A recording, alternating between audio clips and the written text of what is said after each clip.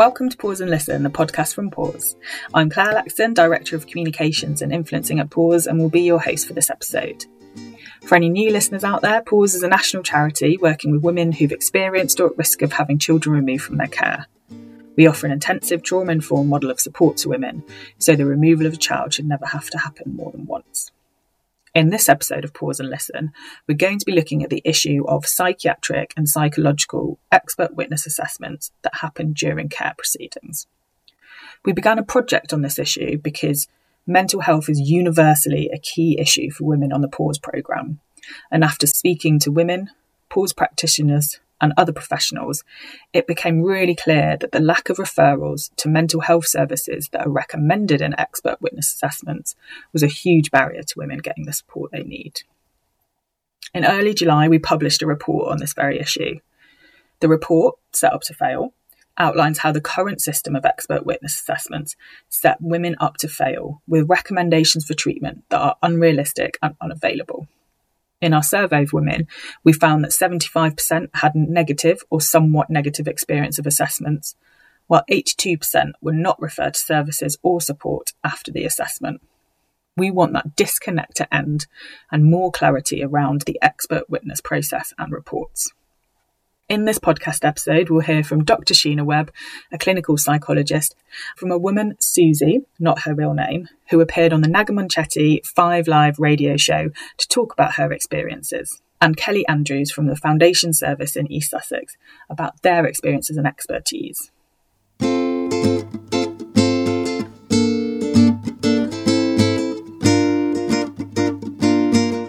Hi, Sheena. Thanks so much for joining us today.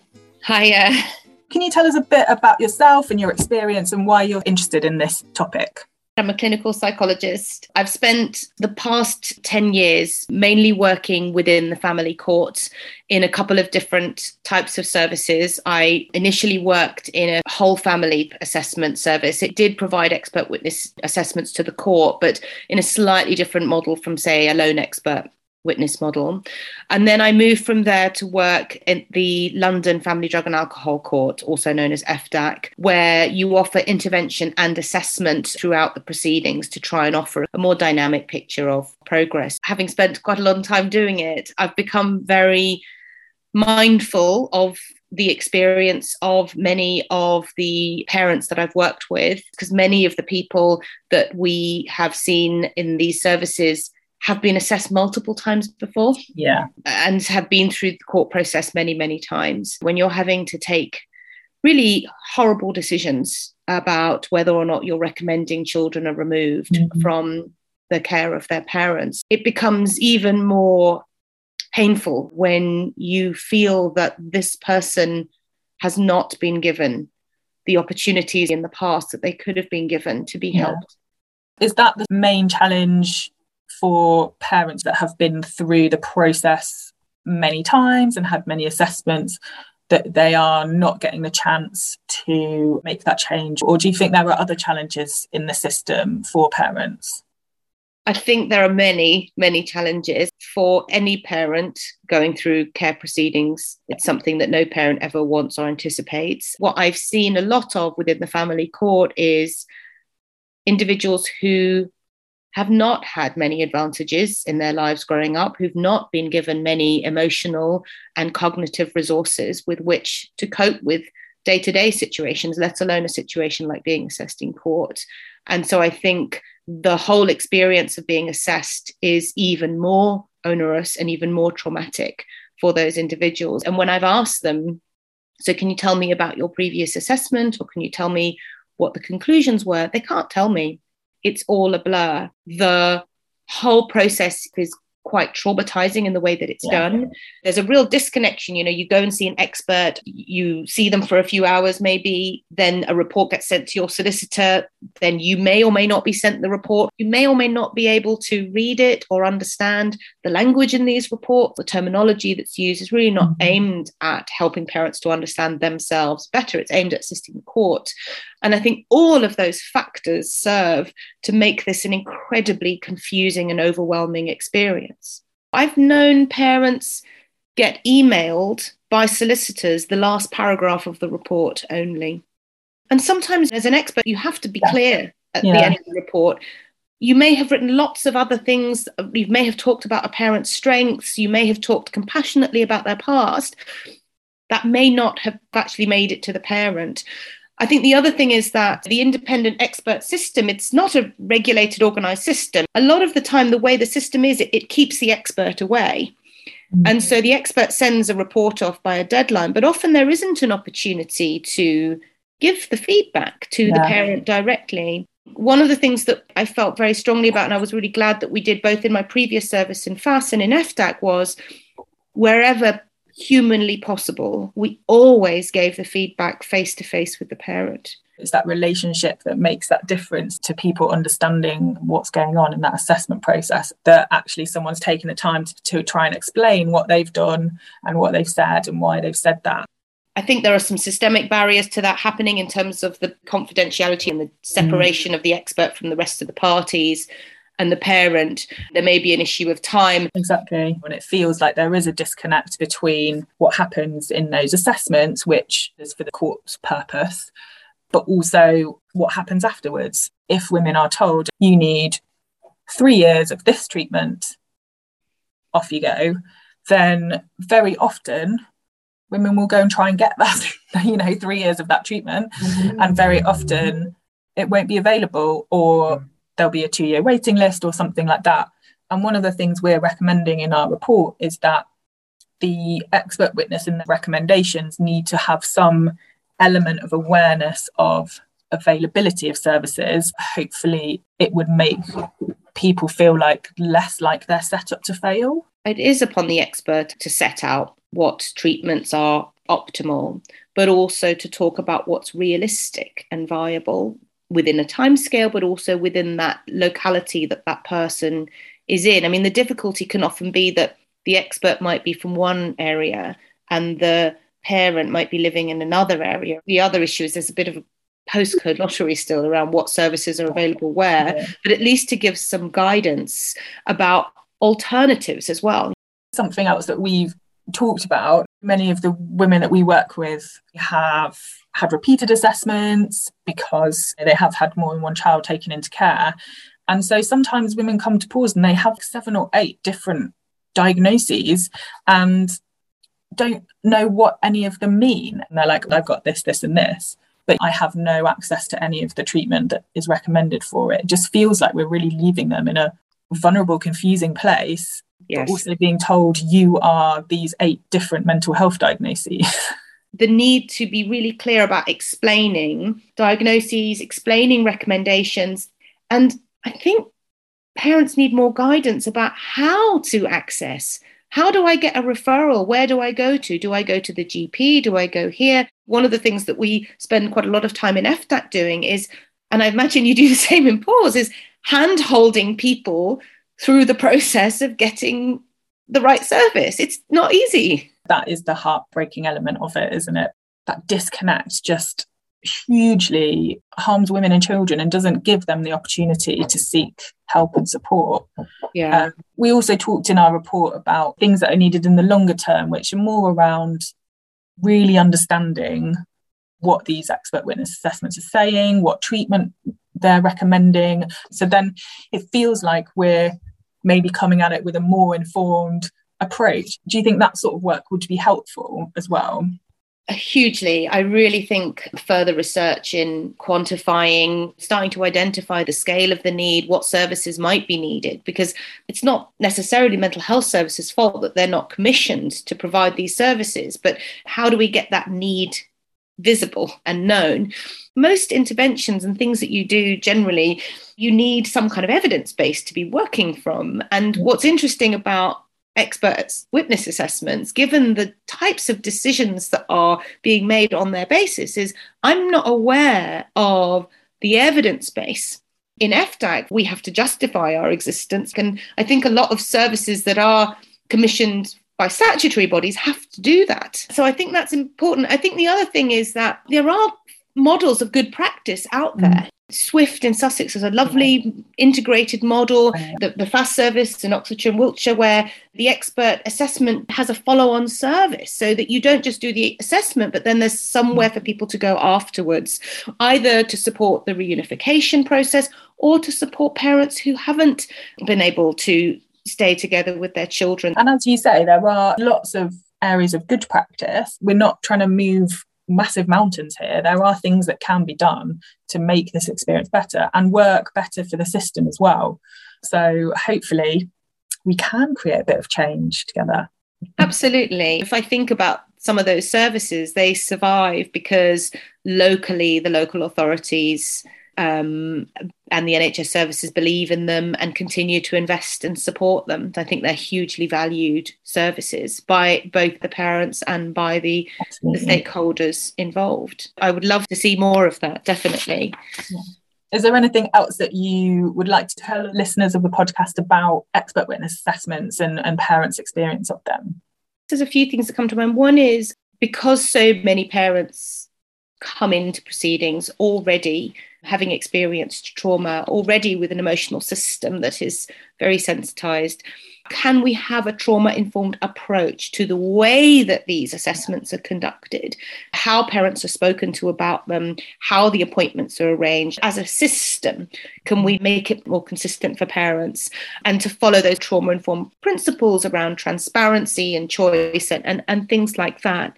I suppose the other thing that strikes me as a pause for reflection is that if you go back to the beginning of the process, when and how people decide whether or not an expert report is needed, that conversation happens amongst the legal professionals within the pre-court discussions initially. And I just find that curious that what you have is that the legal professionals decide a report is needed on the basis of some information they've already received. They write the letter of instruction. They choose the expert. What expert you choose really makes a difference, because different experts have different expertise: psychiatry, psychology, adult practitioners, child practitioners, family practitioners. It makes a big difference. Very often what I see is that the expert that's chosen is the one that can report the quickest. And the letter of instruction, how do you decide what questions will be asked? Because sometimes, even as an expert, when I've received the letter of instruction, I'm thinking, why are you asking me this? This is not the letter of instruction that I would have written. Yeah. I think if I had my wish list, on my wish list would be that the court and the legal professionals had some access to mental health consultation at that early stage of planning an expert assessment and deciding who to instruct and what to instruct them to do. The other thing that I wanted to say is that you read some reports that are really well written, really carefully considered, excellent reports. But I'm afraid that as many reports as there are that are brilliant, there are reports that I feel fall very, very far short of that standard. And I feel very strongly that something this important should not be that inconsistent. There are standards out there, but there's no regulation. Yeah. Actually, anybody can qualify and go into independent expert. There's no minimum amount of years you have to practice or minimum thing that you have to do. There's recommendations to do Bond-Solon training, but you don't have to if you don't want to. And I think that for me adds a layer of concern. And it's really important for the courts to be looking and expecting a certain level of quality from the experts, and also not discounting who might already know the client and be able to provide some information as well. Absolutely. There are so many systemic things that need to change longer term, but also there are some things that can change in the shorter term, in the sense of looking at the good practice out there, changing some of those systems, creating more of a connection between the recommendations and reports and the services that are available. So hopefully there is a bit of change coming in the system. Absolutely. There is hope. Yeah.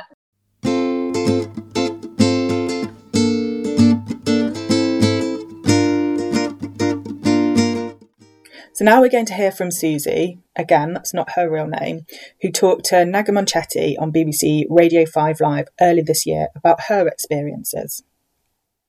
Susie's 30 years old. She's a mum of 3 children. All 3 children are in care. So what we did with Susie is we went back to the beginning. We spoke about what life was like for her when she was younger. And her own mother had serious alcohol problems.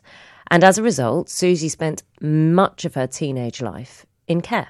I got taken into foster care when I was 13, where over the next 3 years, I had 26 placements because I was chaotic. Then I ended up committing crime. I went to a juvenile prison twice after being released from prison. I very quickly found myself pregnant. Kind of planned it that way because I assumed that a baby would save my life because I didn't know what else I could do. Because of my past, social services immediately got involved. So they tried to remove her when she was born. They went to court and they applied for removal from the hospital. And the judge said, you haven't even given her an opportunity yet to fail. Lots of people have traumatic upbringings and it doesn't necessarily mean that they're going to repeat that. He sided with your daughter returning home? Yeah, and he put her on a supervision order. I'd have to have assessments done, psychological and all sorts. Did you welcome that at the time? No, not at all. Because I saw it as they'd already tried to remove her. So all they're going to be doing is trying to prove their initial reasoning. What happened with your daughter? I actually had custody of her for a long time. I met my 2 little ones' father when she was about 4. So it'd just been me and her for them 4 years, and then I let someone else in, got pregnant quite quickly. As soon as she was born, he turned quite abusive and he didn't like my daughter anymore. So it's very apparent that now he had his own child, that she was irrelevant. Social services come straight back in because he had hurt me and I'd called the police and needed to be treated at the hospital. They said to me that you need to make him leave. So I made him leave. However, when I got lonely and I dipped and I wasn't coping, I'd let him back in again. So eventually they applied for court proceedings again, where they done their first really in-depth psychological assessment, and it brought up all the trauma and what I went through as a child. The psychiatrist said, I'm in favour of the children remaining with you, because social services said that they wanted both my daughters to be removed. And again, the judge was, no, if she needs therapy, she can't help that. And I was meant to go through that, but the money wasn't available. I'd even got my solicitor to ask them if they would lend me the funds and that I would agree to pay it back over a certain amount of time, but they said no, they weren't happy to do that. Then I got pregnant again. Because you'd had relationships with your partner? Yeah, we were on and off, more off, but occasionally I'd let him back in, and he had to leave again because of more police incidents, and I was drinking alcohol in the evenings when the children were sleeping, and then my children were not on time for school. It was little things and little things and little things that added up to big things, and they went to court for the 3rd time. Sorry. You're all right. I just, I couldn't prioritise him. And social services just said it's, you're not doing enough. And I wasn't. You had another psychological assessment at that point, didn't you? Yeah. They initiated court proceedings, and that was when the psychiatrist said that she can't favour the children remaining in my care anymore because the level of trauma I'd experienced was never going to go away without therapy. Certain amount, minimum of 2 years, EMDR. Which is a form of treatment. Yeah. For people who suffer with post-traumatic stress disorder. Yeah. It was complex because it was more than one event. It changes the dynamics of it. And she said that I couldn't have the children with me while I carried that therapy out because of how damaging it can be to work through all that. It wouldn't be fair. It can be traumatic. Yeah. Reliving those experiences, reliving trauma. Yeah. So they decided at that point that they needed to not live with me. Did you understand from a perspective of your children needing to be protected? Yeah. How that might be a good thing, a good way forward? Yeah. The problem comes when you're told you need this treatment and whether or not it's available. Yeah. So what was available? Not a lot. So I went on the NHS waiting list for EMDR. They said that I'd get a maximum of 6 sessions, even though the psychiatrist said it was going to be a lot more needed than that, a lot more. And after the 6 sessions, you go back on a waiting list and you can be seen by a different person after another year of waiting. So they said there would be no point in accessing that because it can't be done by numerous people over a long span of time. So they told you to have this, but basically told you that the treatment you would get wouldn't work. Yeah, basically, unless I went private and could see someone consistent over a longer period. I did start the therapy with the private person they recommended. I was on benefits at the time. I wasn't in any fit state to be working. So I used to get £360 a month, and my therapy would cost £360 a month. So for about 18 months, I funded it through benefits, but then got into a lot of debt. I was going to soup run in the evenings. I didn't know how long I could continue to do it, but I knew that every month was a month closer. It's just hard. Thank you so much, Susie, for taking the time to talk about what you've been through and your hopes for the future. And thank you again to Naga for taking the time to talk to Susie and highlight this really important issue.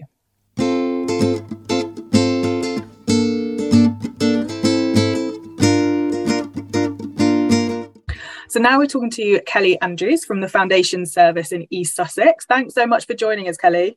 You're welcome, anytime. So can you tell us a bit more about sort of your role and the service in East Sussex as well? I am a pre-birth practitioner working with families who are pregnant for the Foundation Service, which is part of SWIFT in East Sussex. The Foundation's project works with families who have had one or more children removed from their care. It's a very intense, bespoke service to work with those families to help facilitate change, have children in their care in the future, or make the decision that children are going to be part of their future. Thank you. And one of the things that we talked about in the past and that we're talking about today is those expert witness assessments that birth parents get during care proceedings and what those recommendations mean and what happens afterwards. What are those main barriers around the expert witness assessment processes during proceedings? I can only really speak around our service in East Sussex, and we are incredibly fortunate that our expert witness assessments are often in-house. So if our expert witness assessments are written by my colleague, one of the first things that I do is arrange a consult with that expert witness and go through the report with them and the recommendations. I use consults all the time in my work. In terms of challenges, where the women are at the time is often a big challenge, or the dads or whoever's being assessed. The trauma of care proceedings in themselves, and then on top of that trauma, you're telling your story again to someone that you know is assessing you. So you have this pressure of wanting to be open, wanting to be honest, but being terrified because so much rides on these assessments in that time. In other services, the inflexibility really doesn't help. So you've got to get 3 buses to an office, and it's got to be this time on this day in this place. And we're not really taking into account the trauma, how the anxiety, the individual needs of people, and how difficult that actually is. You talked a bit about how the work that you do is in-house. What's the positives of that? What impact does that have on the parents that you work with? The fact that you understand the trauma that they're going through, how does that impact on them? Because we're all working from the same page, the person writing the assessment can make recommendations within what we have. So they'll have a person in mind that they'll say, okay, this person does amazing trauma work for this part of your stage in life. This person does amazing parenting. The domestic abuse team can do an amazing piece of work here. So they can make recommendations around what they know is there for them and how that can fit into their life in that really bespoke way. I think it's really important to recommend the optimum treatment, even if that's not always accessible, because that way, when somebody's doing a piece of research or we're looking at funding, we can say, okay, we think a period of psychotherapy would be great for this person. However, that's not available. So trauma work with somebody within our team might get them to a place where they're ready for psychotherapy. So you can highlight the optimum whilst saying, let's look at what we've got, whether it's stabilisation work or pre-therapeutic work or just relationship building, someone to hold them in that space. We can recommend that with the view of longer term options. And it's so great to know that good practice does exist, because what you're talking about is the connection between the assessments, and the support available. One of the things that our report that we did talks about is that there is such a disconnection that means that people aren't getting the support they need. And I think what we're focused on is not writing an amazing, shiny report that shows off how wonderful our skills are at report writing. It's about helping the family. What does this family need? And how can my report feed into them accessing what they need? You talked a bit about the optimum treatment is important because we need to know as a society, as a country, what treatments people need. One of the things that we recommend in our report is a bit of a longer term research project to really understand what assessments are being carried out and what are those recommendations that they are saying that people need to access, and are they available? Do you think that is needed? Research is always amazing, isn't it? It always helps us to understand things better. It'd be really interesting in terms of research to focus on what we already know, that these relationships that families have with practitioners are incredibly powerful. We all seem to be getting quite positive outcomes, no matter what tools we're using. And I think that's based on modelling positive relationships with professionals so that people can go on and work more effectively with social workers because they have a better experience this time around. Well, thank you very much. Thank you for having me.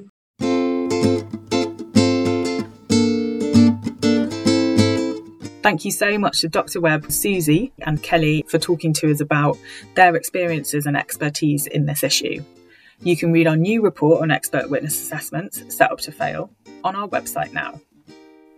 We'll be back soon with another podcast episode, but in the meantime, if you want to find out more about Pause, just go to pause.org.uk or find us on Twitter or Instagram @pauseorg. If you're new to this podcast and enjoyed it, you can subscribe wherever you listen to your podcasts. Until next time, thank you.